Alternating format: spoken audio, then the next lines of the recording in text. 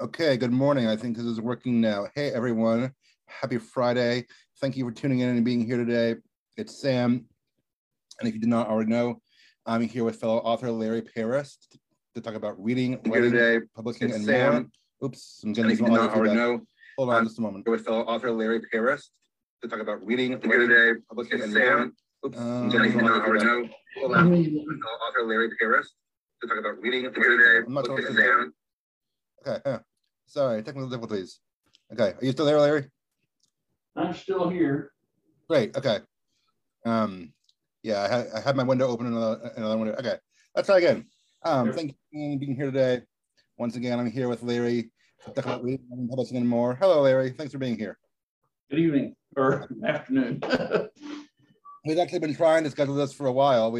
And you had some things going on and just other things weren't available for a while. I think we've been trying since like what, November or something. So we finally got it scheduled now. I mean, it's Friday the 13th, so hoping nothing goes wrong. If it's still possible. If that audio feedback at the beginning was the worst thing that happens, then I'd say we're in good shape.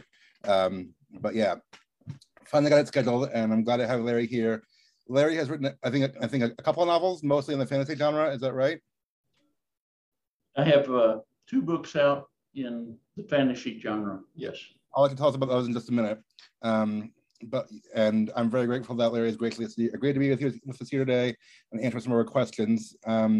So I have some questions prepared as always, but let's also make this an interactive discussion. If you're watching this today, if you're a fan, a reader, an aspiring author, whatever, then post your questions in the chat about reading and writing, publishing, fantasy fandom, or any of those topics, because we want to hear from you too. And I'll be honest, I'm having these interviews and such because Larry and people like him are doing what I'm trying to do. Like I'm on my journey to publishing, so are many of us, and they're, at least a little bit further on the journey. They've already done it and are in the throes of it now, and I think it's helpful for us to learn from them.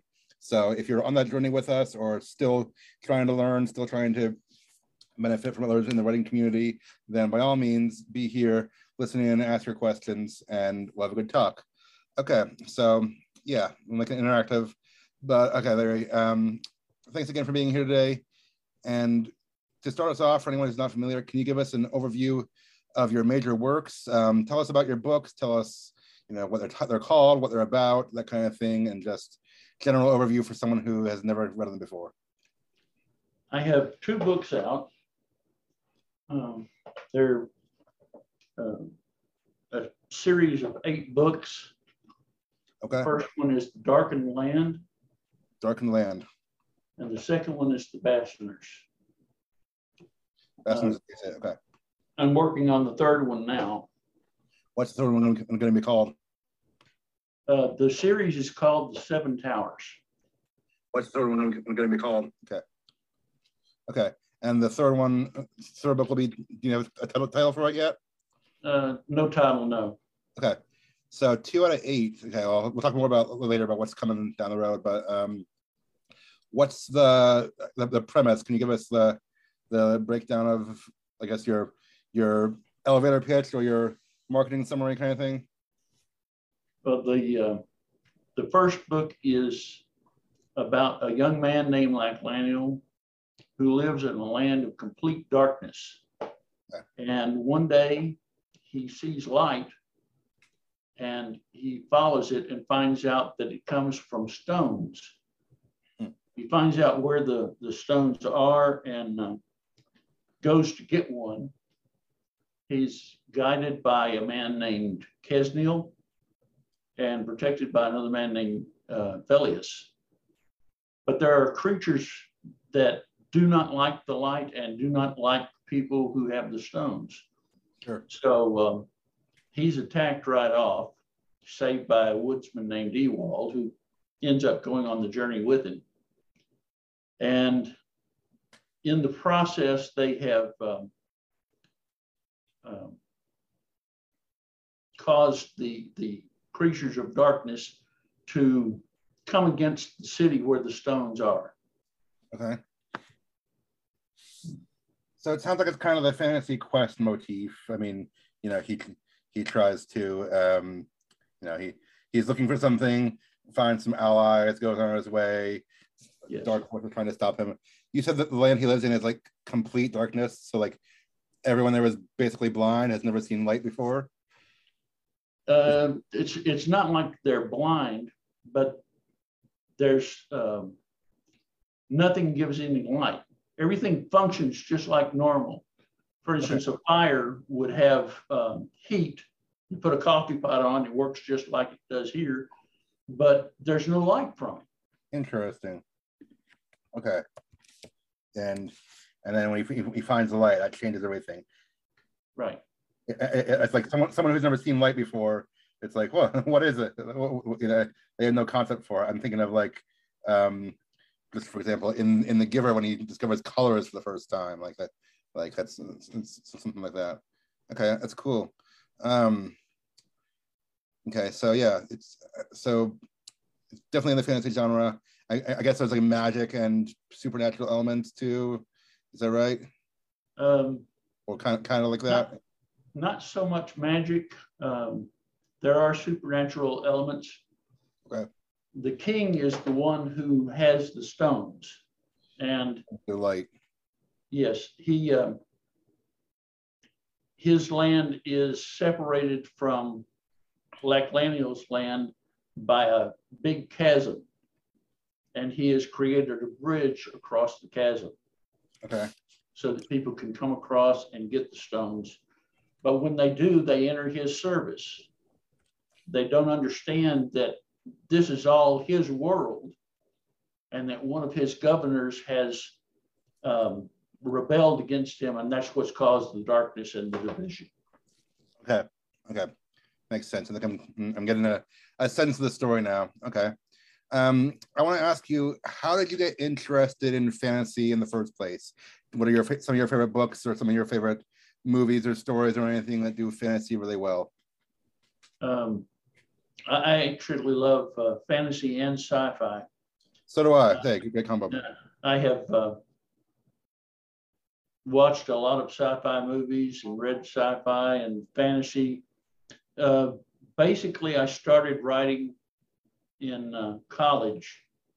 Okay. I was taking Greek, and I read Pilgrim's Progress. Okay. And I thought it would be interesting to write a story like Pilgrim's Progress, but that wasn't as overtly allegorical. A story that people could read without delving into the allegory and symbolism. So all the names in my book come from different languages, and they have meanings which are in the back of the book, and how to pronounce the names like Laclaniel.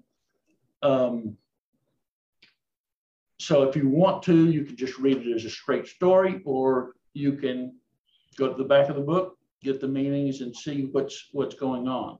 Okay.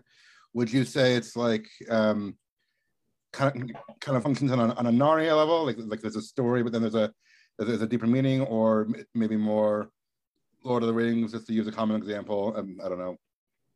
Well, both Lord of the Rings and Narnia have symbolism in them. True, definitely true. And my works have been compared to the Chronicles of Narnia and to Lord of the Rings. So there's definite similarities there, although my allegory is a bit different than either Lewis or Tolkien. Sure.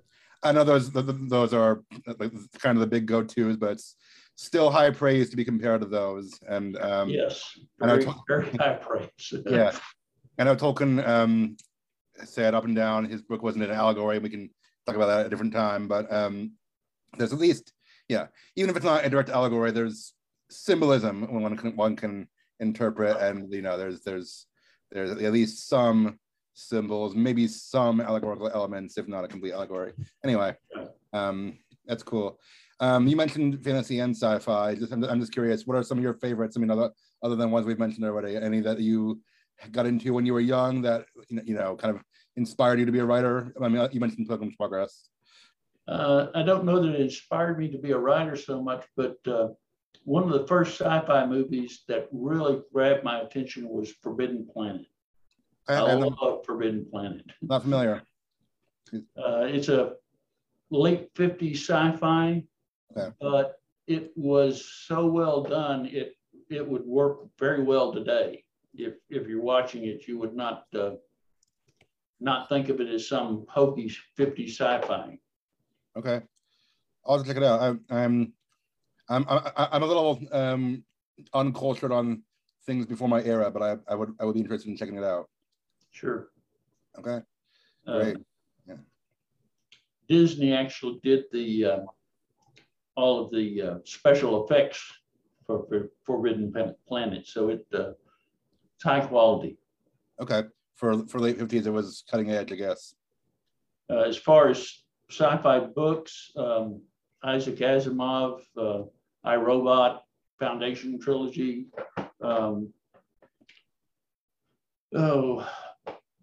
Robert Silverberg has an anthology of short stories that he edited by various sci-fi writers.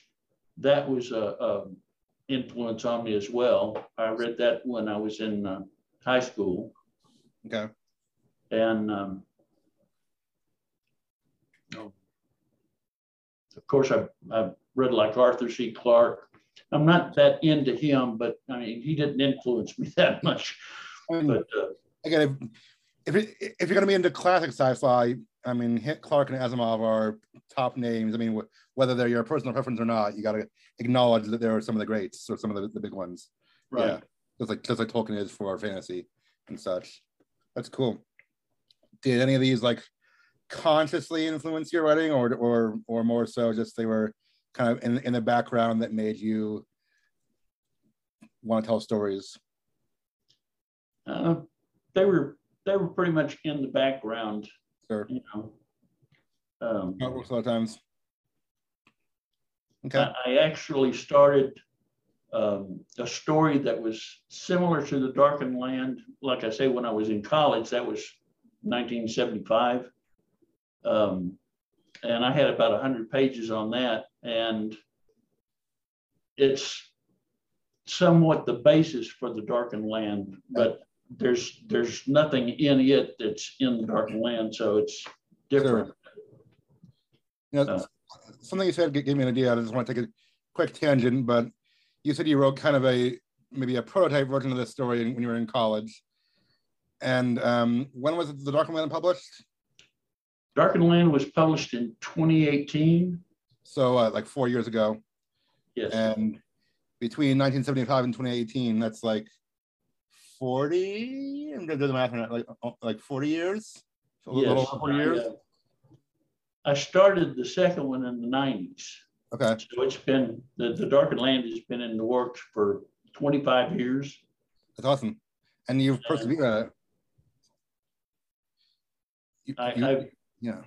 For inspiration for people who are writing books, don't give up on it, because I wrote like 30,000 words, and that was over just a few years, and then didn't pick it up again until 2017. Okay.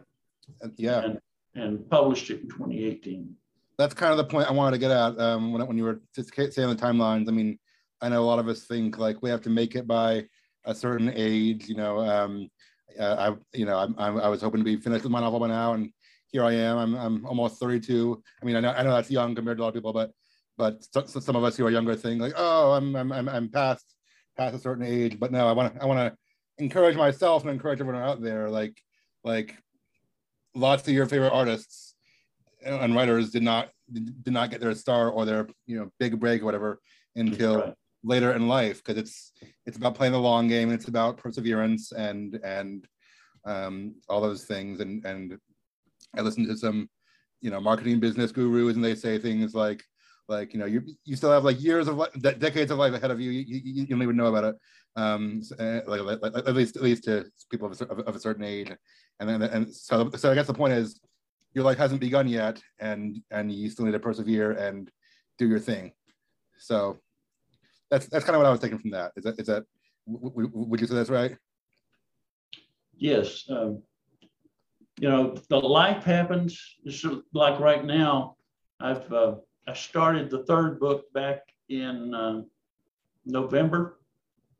Okay. And I've got about 3,000 words on it so far because my dad died.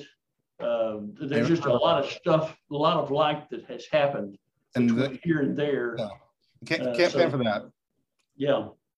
So, if that happens, just set it aside and come back to it. That's the thing.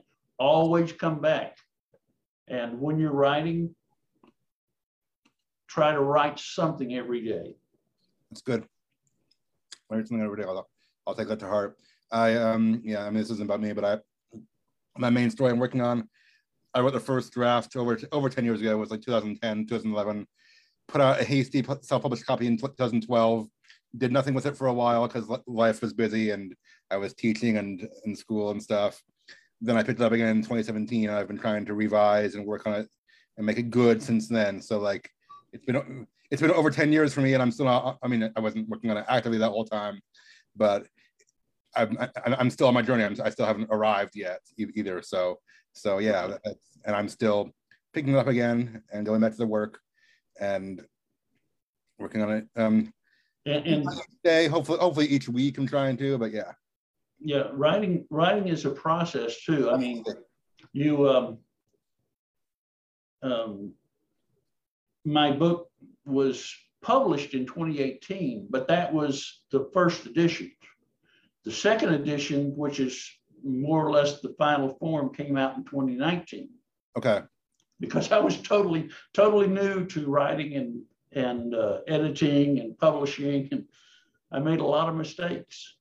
Sure, we all do, and yeah, no one's first draft is amazing, generally speaking. So that's part of why we need perseverance, and they say play the long game and things like that. Right. So no, that's important. Thank you for sharing. Thank you for the encouragement there. Yeah. Okay. So we talked about influences on your writing and such. This is I guess back to the other topic. I was just going to ask you, what are you reading right now? Anything interesting that you're reading that's caught your attention? The last few years, I have had real difficulty getting into anything. I've got a couple of books that I've started, and I'd really like to finish reading them, but I haven't read anything in months. Part of that is the life that happened that stopped the writing, also stopped the reading. I was going to ask if that was just because of time management, or just because you haven't found anything that interests you. But is it more so a timing issue, you think? Yeah, it's timing. Yeah, I have plenty of time on my hands. It's just getting back to it. Sure. Well, and I mean, they do say you want to be reading stuff and read what's in your genre, but I mean, when you're focusing on writing and you're creating instead of consuming, it's good to do a little bit of both. But I'd say if you're focusing on writing, that's where you want to be when you do have free time. So that's good. So like, how do you find? This kind of segues into my next question. How do you find the time to write? I mean, do you work during the day? Do you have I'm sure you have other things to occupy you. How do you find time? I'm disabled and retired. Okay, I wasn't sure. So I have plenty of time on my hands. I do have other things that interfere, cleaning the house, all those things that everybody has to do. They get in the way of the writing, but there's plenty of time for me, compared to other people. Are you someone who has like a set schedule, like you have to write in the mornings or the evenings you do your best work, or is it just kind of whenever inspiration strikes you? It really doesn't matter the time of day. Okay. Usually I don't write in the evenings, but that's flexible too. Sure. Normally when I'm starting a story, it's difficult to get moving. That's one of the hardest parts of writing for me. It's not that I don't know the story or what's going to happen, but getting it rolling is slow. Once I'm into the story, then it starts to pick up, and I do a couple of thousand words a day, sometimes more. I really get into the story. Sure. So basically, it sounds like starting off a new story is tough for you. There's an element of writer's block, I guess. We all have some of that. But once you get into it, you're doing better, or you are more consistent, maybe. Yes, it's getting the story moving, the different threads, getting the different threads of the story started. Once they're all moving, then you move from one section to the other. You've got one character that's over here doing something and another character that's over there doing something. And so you're switching back and forth. And I don't know, that seems to help me keep things rolling. Okay, good. I was going to say some people can find that distracting when you have multiple perspective characters and you're switching back and forth. But for you, it's like that's where the action is different things happening from different perspectives. Is that right? Yes. It's kind of my writing is like I'm watching a movie, and meanwhile back at the ranch, somebody else is doing something else. So it just flows from one scene to another. That's good. Once you get into that flow, that's what helps you. That's what you need. Okay. So I asked that question about time management or about finding time because like I've asked people before, what's the hardest part of writing? And almost everyone's first thing they say is finding the time. Now you may, again, like you mentioned, you may have more time than some people, but still it's a discipline. It's still a challenge. Right. But beyond that, like beyond just finding the time or just motivating yourself, I guess when it gets down to like the craft of writing or editing, what would you say is a struggle for you or the hardest part, or just maybe one of your biggest issues with the hardest part is beyond getting started is marketing. I do not market well. I had some questions about marketing a little later on, and we can segue into that. But what's been hard about that for you? Just finding something that works. I've done virtual book tours, and that worked pretty well. But emails and blogs and a lot of that just hasn't generated any interest from anybody. Okay, and that's also playing the long game. They say like you have to. I'm on that journey too, so I haven't arrived yet. But they say you have to put out your content and be consistent with it, and people will come eventually. Mm-hmm. I mean, most of the time you don't following overnight. That takes time too. Right. Are you self-published? Yes, I am. Okay, so you don't have any. Yeah, there's no publisher or anything that will help you market. Well, even these days, a traditional publisher I think wants you to do at least some of the marketing yourself. It's just if it ever was, and gone are the days where you just turn in your book to someone and they sell it for you, basically. I mean, right. If you're a huge name, maybe, but rarer and rarer these days. So I get it. It's a journey that a lot of us are still on and still moving toward. Yes, the publishing has changed greatly since I started in '75. Sure. I mean, everything has. Back then, I was writing handwritten manuscripts and using a typewriter. Wow. And now it's computers and word processors, so it's vastly different. You said, I'll just come back to, you said you wrote your first, or I guess maybe not the same story, but an older version of this story in like '75. Did you say it was about 100 pages or something like that? Yeah, I had about 100 pages done. That was typewriter pages or handwritten? Handwritten. That's impressive. Not many people do that these days, but I guess back when you had to.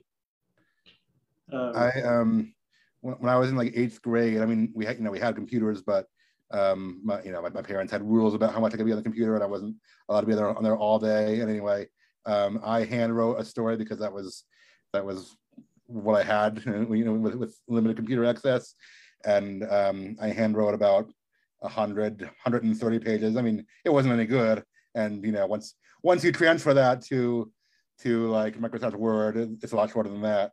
But I felt good at the time, for doing all that by hand. It's impressive.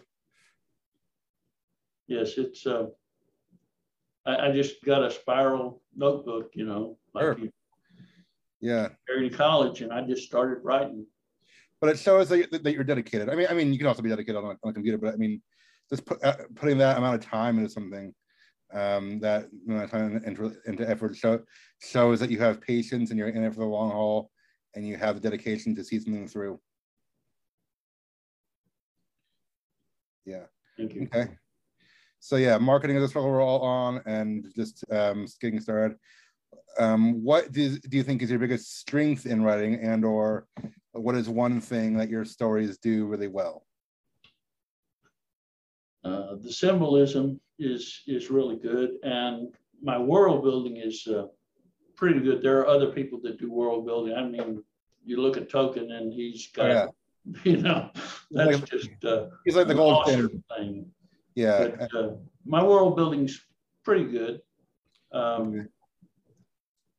The characterizations are reasonable, and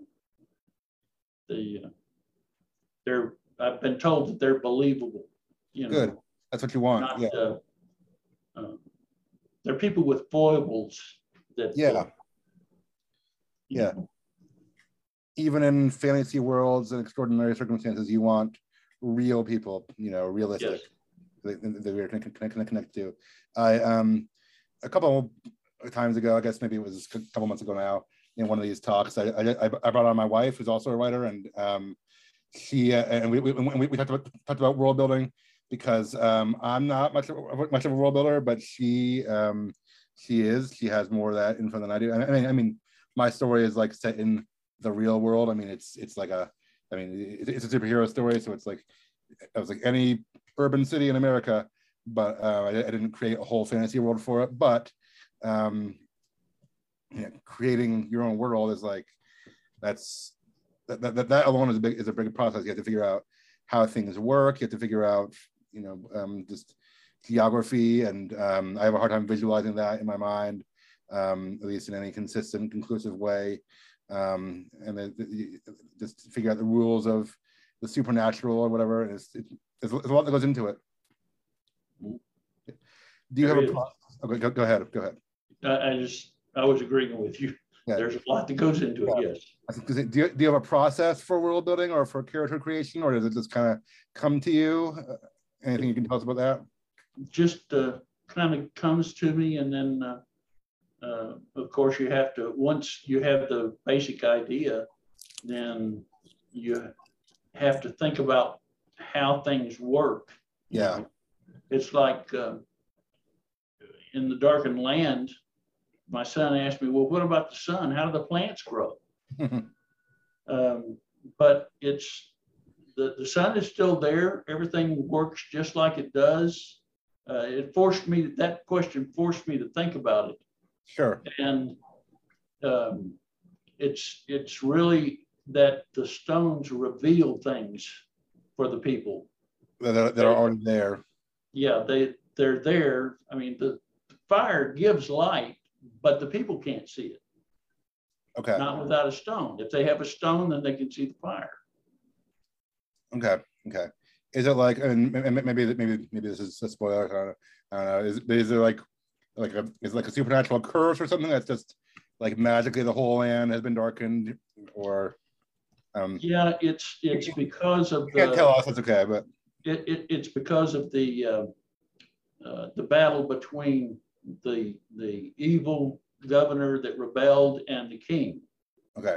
And because this land is under the evil governor's rule, his name is Chiron. That'll make it easier.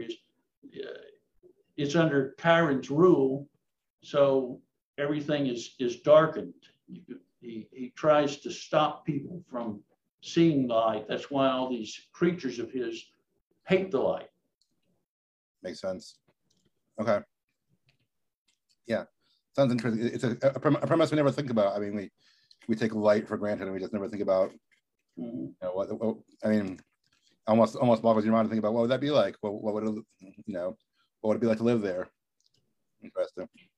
It's really interesting because they're the very first, when Black Laniel, he's on this trail, and that's when he starts seeing things. He sees the light, and everything is gray.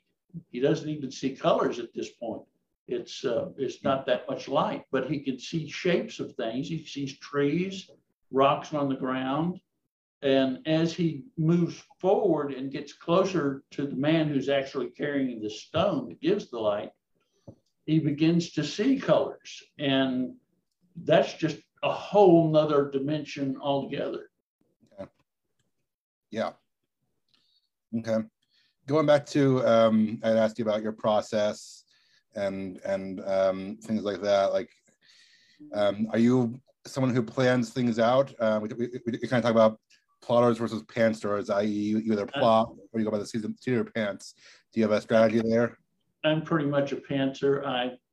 I know where the story is going in the end, and I know the beginning, but there's no real plotting to it. The middle is what gets you. Yes, it's open to twists and turns. Sure. And characters that show up that I had no clue were going to show up. There's just a lot of things that happen in between. Yeah, makes sense. That's a little bit how I am. I mean, I do plot a little more than that, but like I have like a beginning scene in mind, and I have an ending scene in mind, and I'm like, I know I need to get it there. Just how do I get it there? And then all my middle scenes are kind of jumbled through my head, and I'm like, I need to figure out how these all work together, and that's why I plot things. But yeah, I do like a high level outline, not every detail, but no, that's good. Yeah, I mean, if you can figure it out along the way and have some surprises for you. I mean, if you're surprised, hopefully the reader will be surprised too, and it'll keep people interested that way. Okay, that's cool. What's one writing or editing tip you can offer that most people don't know or most people overlook?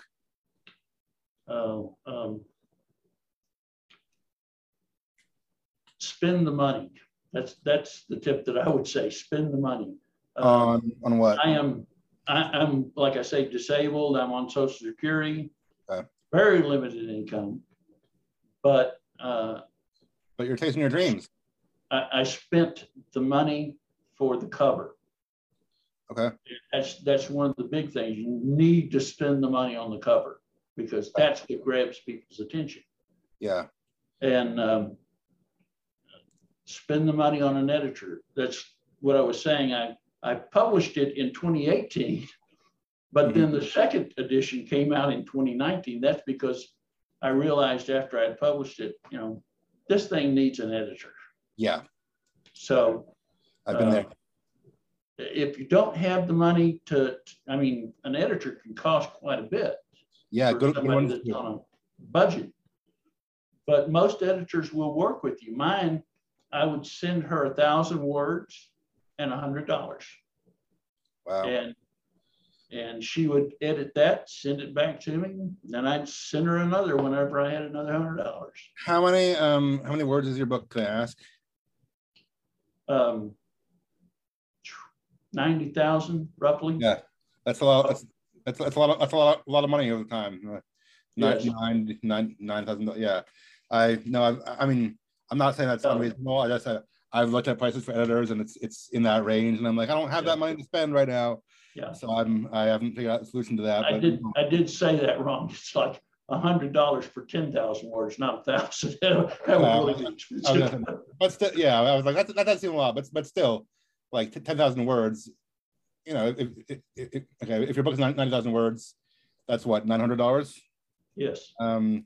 Which is no small chunk of change for most of us, and unless you're independently wealthy already. But I don't think most of us are in that boat. So yeah, I've wanted to do that. I haven't I haven't gotten there yet. I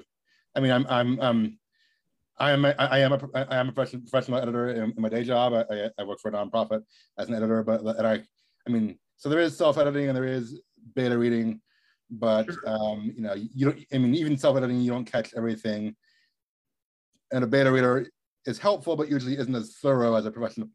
Excuse me, as a professional editor. So no, that's important. I The would other like. thing Yeah, that I would say, and I don't have an answer for this, but getting sure. reviewers is very hard. Okay. So How? for all those readers out there, if you buy a book and you bought it on Amazon, go to Amazon and put a review on it, even if it's just a few words. That's good. That's good. It really helps the authors out, doesn't it? It's like somebody said, it's like tipping the waiter. You know, you're in a Yeah. restaurant and he's serving all this good food to you, and you tip him. Well, a review is a tip for an author. Mm-hmm. Helps more people find you, and helps get the word out. I have a website, larryparisbooks.com, Mm-hmm. and you can go to my store there and find books and a couple of other pieces of merchandise. I'm trying to build that, but you know, it's slow. Sure. Or you can find me on Amazon. It's also available with Barnes and Noble, and available through Books to Read. Okay. I have a link for that is on my Facebook page. Okay. Which is Larry Paris Books on Facebook. Okay. Good deal. Yeah, I was going to I ask.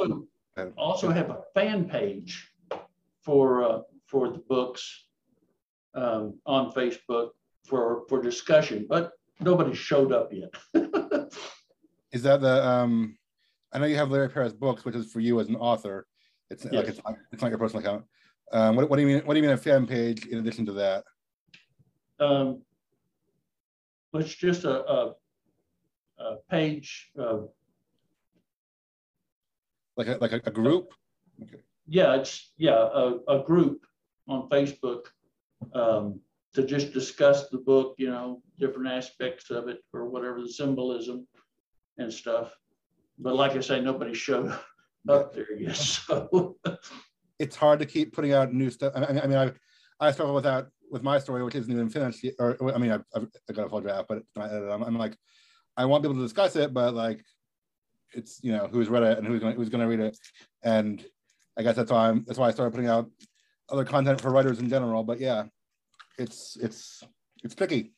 It's, you know, I was very spoiled when I started writing in 75. I had a friend that I was letting read it as I wrote it. And she was like, and next, you know, come on, let's keep writing here. Mm-hmm. But so it's very nice if you can have somebody like that just is really into what you're writing. Yeah. But they're really hard to find. We've had a community group. I mean, you're part of our Writers Sanctuary group on Yes. Facebook. That's how I found you. So I mean, an online community helps too. We've also had it in the past. We've had an active in-person community. We don't really anymore because we've moved away and the community kind of fell apart. And we've tried to start it again, but hasn't got off the ground right yet, really. But yeah, it's you know, it's hard but worthwhile when you can find people who are invested in your story like that. Right. Yeah, and I know it's, you know, again, like a lot of things, it doesn't happen overnight. It's still a journey for many of us. You know, even those of us who are published and such. I mean, you know, you're still trying to get out there too. You're still on the journey, and you know, I know we all want to feel like we've arrived. Maybe we just don't arrive, but just keep moving and keep climbing and keep trying harder. And maybe that's the lesson from today. Yes. The lesson. Okay. Well, we've touched on some of this already. I was going to ask you about your publishing process and things like that. You said you did self-publish.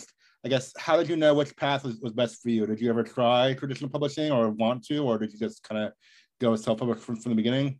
The only attempt I really made was I wrote a short story, and it wasn't really, you know, for a publisher as far as a book, but I sent it to a sci-fi magazine back in the 70s, and of course that was rejected too. I didn't. I just don't really have a really good feel for traditional publishing. It's so hard to break into it, and they want so much from you. They take your rights for the book, and it's just never been something that I wanted to pursue. It seems like I mean I'm not I haven't done it successfully yet either, so I'm not speaking from complete personal experience, but it seems like it's harder to get into these days than it used to be, whereas self-publishing is easier and easier for a lot of people. Yes. I mean, yeah, you have to do your own marketing and self-promotion, which is a struggle, but anyone can do it in theory. Right. Okay, that's cool. Would you recommend that? Like recommend self-publishing for new upcoming aspiring writers? Yes, I really would. I really enjoy the publishing process, the writing and editing and the whole smear. If you get yourself a good editor, and I've just stumbled, God was really good to me. He gave me a good person for the cover right off, and he gave me a good editor right off. So you get somebody like that really enjoys editing your book. That's something special too. Sure. Yeah, it's helpful. How did you find your editor? Did you have to ask around, or did you just know someone? I found her in one of the Facebook author groups that I was in. Okay. Yeah, I know that's a great place to connect. I mean, I've found good people on groups like that. My beta reader / editor, one of them was from a Facebook group too. So it's yeah. I mean, social media has changed the landscape of a lot of things. It makes it easier to connect and easier to get yourself out there, except that you're also competing with everyone else. So, and how you have to make yourself worthwhile to and well, there's a point on that too, where competing, you don't really compete with the other people. You need to find your niche. Right, that's true. Where you know, you have the keywords on Amazon is like Christian allegorical epic fantasy. You know, I'm pretty niched there. Yeah. And I mean, these days there's an audience for almost everything. I mean, there's someone out there for almost anything. I mean, you know, yeah. I mean, my book is a prose novel about superheroes, but it's also character driven. I call it a superhero drama novel, and that's not everyone's thing, and it's not going to be everyone's thing, and that's okay. You have to market to the people who it's going to be your thing, who are into that, and find your audience and like sell, if you will, to them. I've done. Right. I'm by no means an expert in marketing, but I've been trying to learn. I've been listening to marketing podcasts and stuff for the past couple of years, so I've been trying to pick up tips here and there. So I can at least in theory tell you what to do. It's putting it in practice is harder, but I know they say, yeah, find your audience, find your niche. Mm-hmm. I would say while you're finding your niche, don't restrict yourself too much. It's like, so I'm Christian allegorical epic fantasy. Well, that doesn't mean that people have to like allegory in order to read my book. I've tried to make it broad where it's a fantasy. If you like fantasy, you'll like my book. Mm-hmm. Yeah, there's always some categories, but it's just tricky to find. You know, you want to appeal to everyone, but not everyone. It's tricky. It's a balance. Yeah.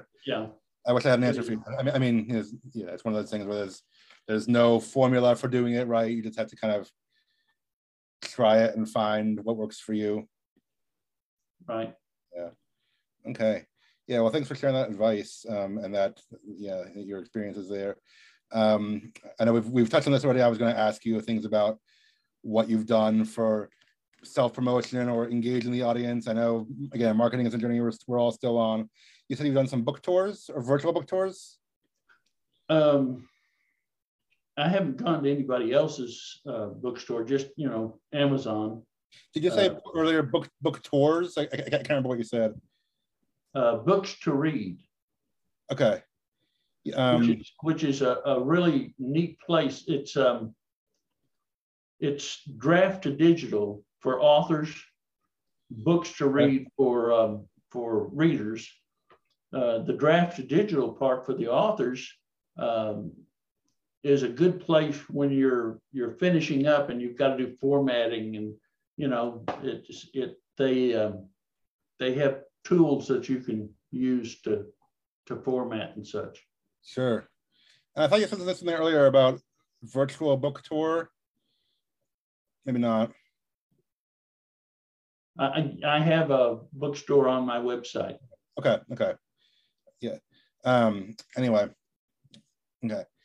Have you done have you had to done anything with ads or just tried to build an audience? I mean, I know you're yes, on that. I did Amazon ads, and that seemed to do a little bit. Same sort of thing. That's a learning process in itself. Sure. And it's just one of those things that requires money. That's true. Even though it's a small amount of money, sometimes that's difficult to come up with. Has it been worth spending the money in your experience, though? Like has it produced results for you when you've spent the money on those ads? Not really, but like I say, I was in a learning process there. Okay. I would probably do better at it now than I did back then. Okay. And, yeah. I'm open to trying it again at some point. Sure, I've done that with Facebook ads, and I mean, I know there's like metrics and analytics if you're really into marketing, and I have not gotten that much into it yet. I know there's I've spent some money on Facebook ads before, and have gotten some results, but it's not always consistent. And if you want to be more consistent, you have to spend more money. So right. So that's the trick of it there. And in order to do that, you have to usually have income or have money to spend. So right. So there you go. But like you said, spend the money. I mean, if it's your dream and if you're trying to get out to people, then that's what you gotta do, right? Right. Okay. And if you were with a traditional publisher, you would have things like radio ads and yeah. such. And that's where it would be really expensive. So yeah, I'd like to do that, but just not in the budget. Again, I mean, traditional publishers, they might have some avenues for you. I know most of them these days, they don't expect, like, they do expect you to do some of your own marketing. They don't just take your book up for you and be like, we'll do all the ads for ourselves. There, I mean, they might have more resources they can help you with. Right. And they probably do some for you, but it's not as much. Or I mean, it's still not everything. Maybe not as much as it used to be, or as much as we hoped, we once hoped. I mean, again, there's that. I read this in a book somewhere, but there's that old, I guess, stereotype of like, just send your book to someone, to a publisher, they'll send you a check and publish it and take it from there, and you never have to worry about it again. If that ever was true in the past, it's not true anymore. Right. It's just, yeah. Do things that get your name in front of people and the name of your book in front of people. Yep. One of the things I'm trying right now is I've made a bookmark, and I'm trying to place that in libraries and that's cool. different places, so that it's free. People can just pick up the bookmark, and it's got my website on it, and the covers of the books, so they can go to Amazon, look it up, or they can go to my website and pick it up. But that's a good idea. I have not thought of that yet. I have not done that. I'll have to try it out one of these times. Yeah, I mean, I imagine it's not free, but inexpensive to make a bookmark. Well, it was, I went to an online printer. Sure.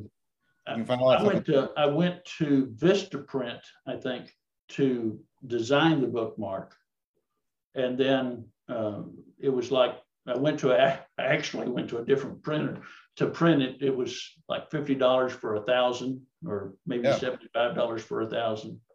That's not bad. That's cool. Okay, a lot of us can do that. I think that's a good idea. I'll have to take that one of these days when I have something to sell. Yeah. Okay. Well, I know you've mentioned. Sorry, go ahead. A lot of the online printers have ways to design merchandise. You know, you can. Yeah. I've got a couple of shirts on my website that I designed. You know, just basically one of them is just the cover of the book put in the front of the shirt of a T-shirt. You know. Cool. So. Yeah. And that too is a marketing tool. You know, if people buy the shirt, then hey, everybody's looking at the cover of my book. There you go. That's awesome. Did you use an online printer for the book itself, like when you self-published? I went through KDP to publish. Okay. So. Oh yeah, through Amazon. Okay. Yeah. Great. Okay. Easier than ever to do. Okay. Cool. Well, yeah, that's the way to go these days, or so they say. I mean, again, it's one of the most common and possibly easiest ways to go. So yes, it is very easy. So I know you've mentioned this, or you've touched on this already, but I was going to ask, what do you have in the works currently or for the future? I know you're working on your third book, right? Right. Yeah. The series is my primary thing right now, but I do have a dystopian end times series that I want to start. I've actually got probably 2 or 3 chapters done on it, but it's on the back burner. I've got an anthology of short stories I want to do. Is that also like fantasy sci-fi stories? What's that? Are they also like fantasy sci-fi stories? Yeah, I'm not sure exactly what category I would put the short stories in. They all have a common theme. Okay.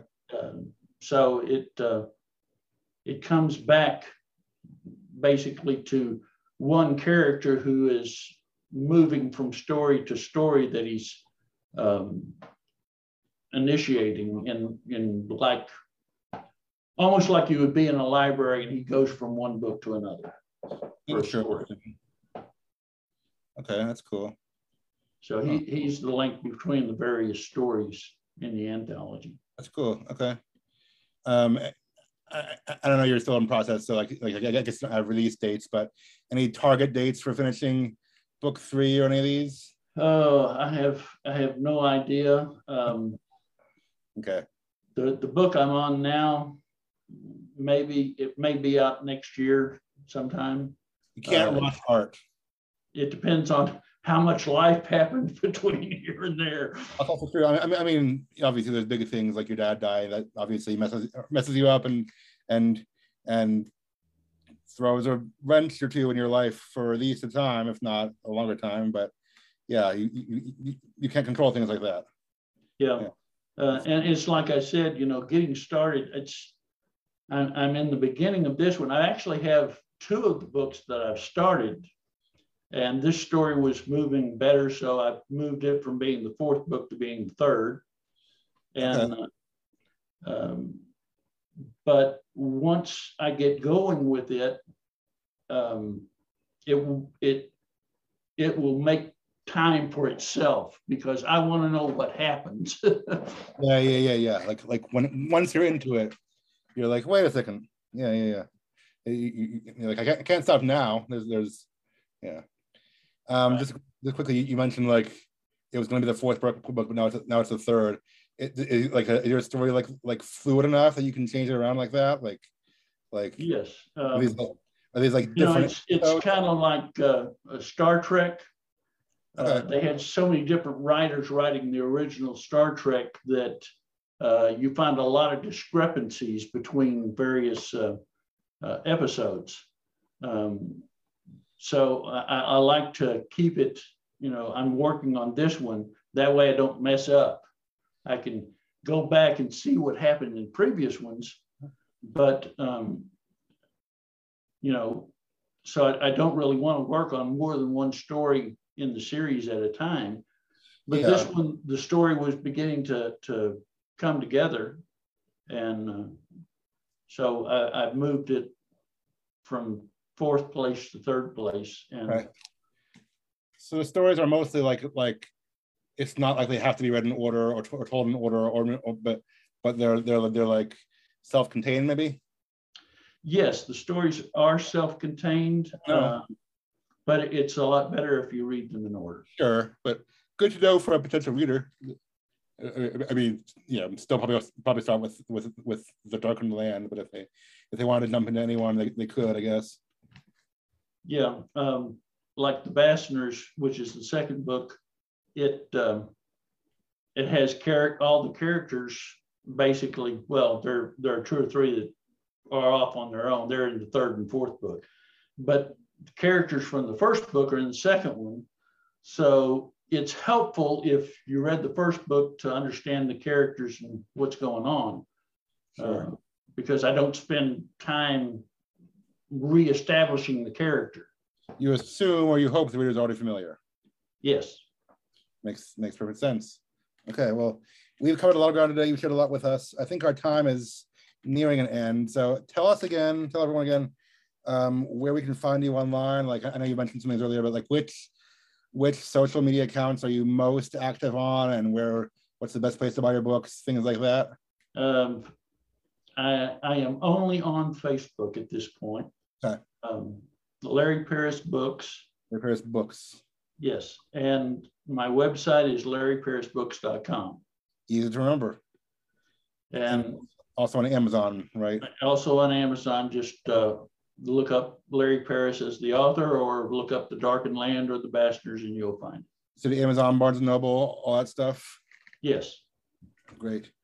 Okay, cool. Well, yeah, we've heard a lot today, and you know, I think my big takeaway at least was just the thing about, as I say, playing the long game and you know, being patient, because and being willing to put in the work over years, sometimes over a decade, because that's how it goes. And you know, some of us don't put out our first book at 30 or even 40. Some, you know, so some of us, you know, it can be a while, but you're chasing your dream.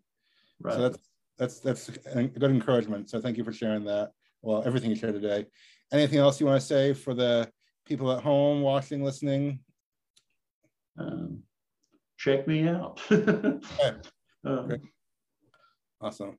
Well, thank you so much, Larry. Thanks for being here today and for answering our questions and just sharing some of your experience and insight with us. So everyone watching at home, thank you for being here and listening as well, and supporting us and supporting me and Larry in that endeavor.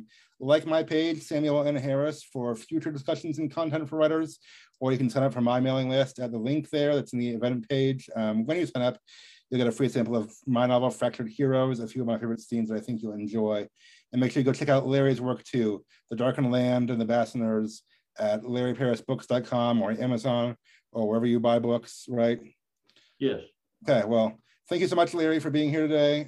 Thank you all for watching. Everyone, keep writing, keep doing your thing, and have a great weekend. We'll see you later. Okay, bye. Bye.